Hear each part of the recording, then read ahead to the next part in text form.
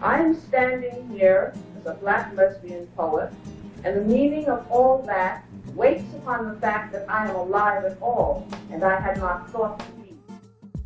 Hello. From Wonder Media Network, I'm Jenny Kaplan, and this is Encyclopedia Womanica. If you're just tuning in for the first time, here's the deal. We're telling the stories of women from throughout history and around the world, who you may not know about but definitely should. Each month is themed, and in honor of Women's History Month, March is all about feminists, women who fought for gender equity. Our woman of the day today fought for intersectional awareness and progress. She was a poet, author, Black feminist, womanist, civil rights activist, queer rights activist, librarian, professor, and publisher. She described herself as a Black lesbian mother warrior poet. Let's talk about Audre Lorde. Well, lesbians and gay men have always been in the vanguard of struggles for liberation and justice in this country and within our communities. Audre Geraldine Lorde was born on February 18, 1934, in New York City.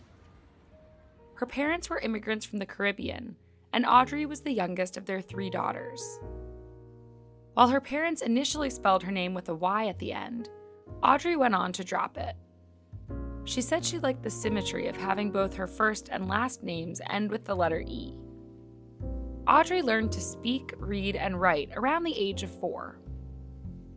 She was drawn to poetry and used the medium to express herself on and off the page. She memorized a variety of poems, and when asked how she felt about something, would respond by reciting verse. She said when the poems she had read failed to suffice, she started writing her own. Audre had complicated relationships with her parents, especially with her mother, which she often explored in her later published work. Her poem, Storybooks on a Kitchen Table, begins, "Out of her womb of pain, my mother spat me into her ill-fitting harness of despair, into her deceits where anger reconceived me, piercing my eyes like arrows pointed by her nightmare of who I was not becoming."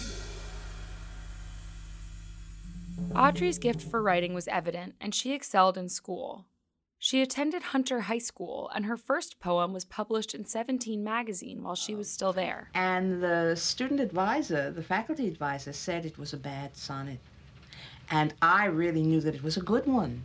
Do you see? But I knew that she didn't like it because of the things that I said in it. So I sent it off to 17 magazine, and they bought it. And I made She went on to Hunter College and spent a year at the National University of Mexico. She then earned a Master of Library Sciences degree from Columbia University before taking a job as a librarian, all in New York City. During this period, Audre also married a man named Edward Rollins.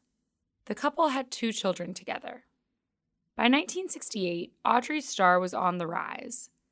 She not only received a National Endowment for the Arts grant, but also published her first book of poetry called The First Cities, and became poet in residence at Tougaloo College, a historically Black college in Mississippi. 2 years later, in 1970, Audre divorced her husband, and 2 years after that, she met the woman who would become her longtime partner, Frances Clayton. During the 1970s, Audre published 5 books of poetry.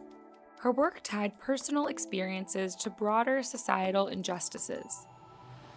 Her poems protested inequality that she witnessed firsthand and saw across the world, and highlighted the intersectionality of her own identity and all people's identities.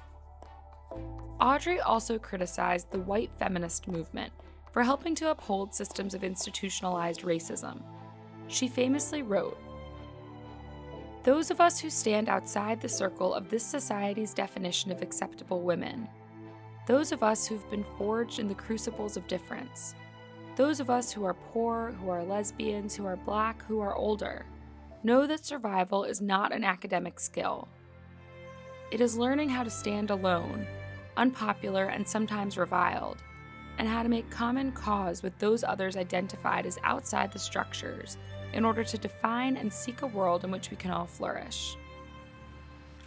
It is learning how to take our differences and make them strengths. for the master's tools will never dismantle the master's house. They may allow us temporarily to beat him at his own game, but they will never enable us to bring about genuine change. And this fact is only threatening to those women who still define the master's house as their only source of support. Audre's work expanded well beyond a single genre. She wrote poetry, essays, memoir, and novels.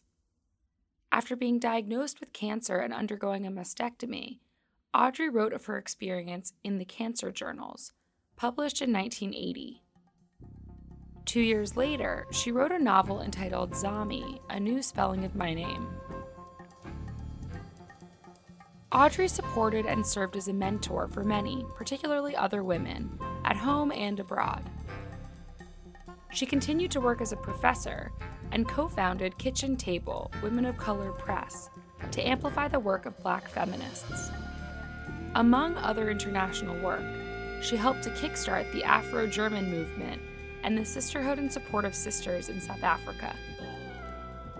In 1991, Audre became the New York State Poet Laureate. On November 17, 1992, Audre died of liver cancer. She was 58 years old.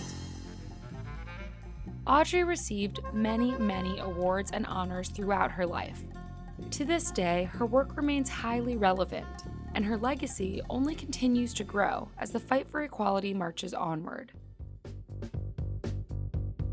All month, we're talking about feminists.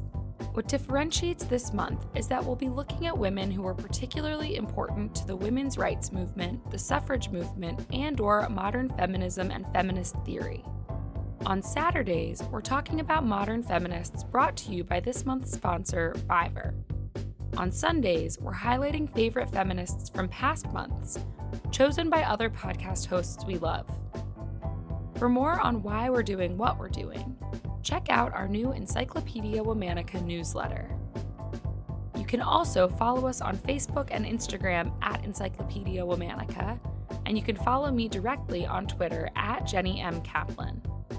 This month of Encyclopedia Womanica is brought to you by Fiverr, an online digital services marketplace, connecting businesses with women who are creating, designing, copywriting, programming, editing, and more.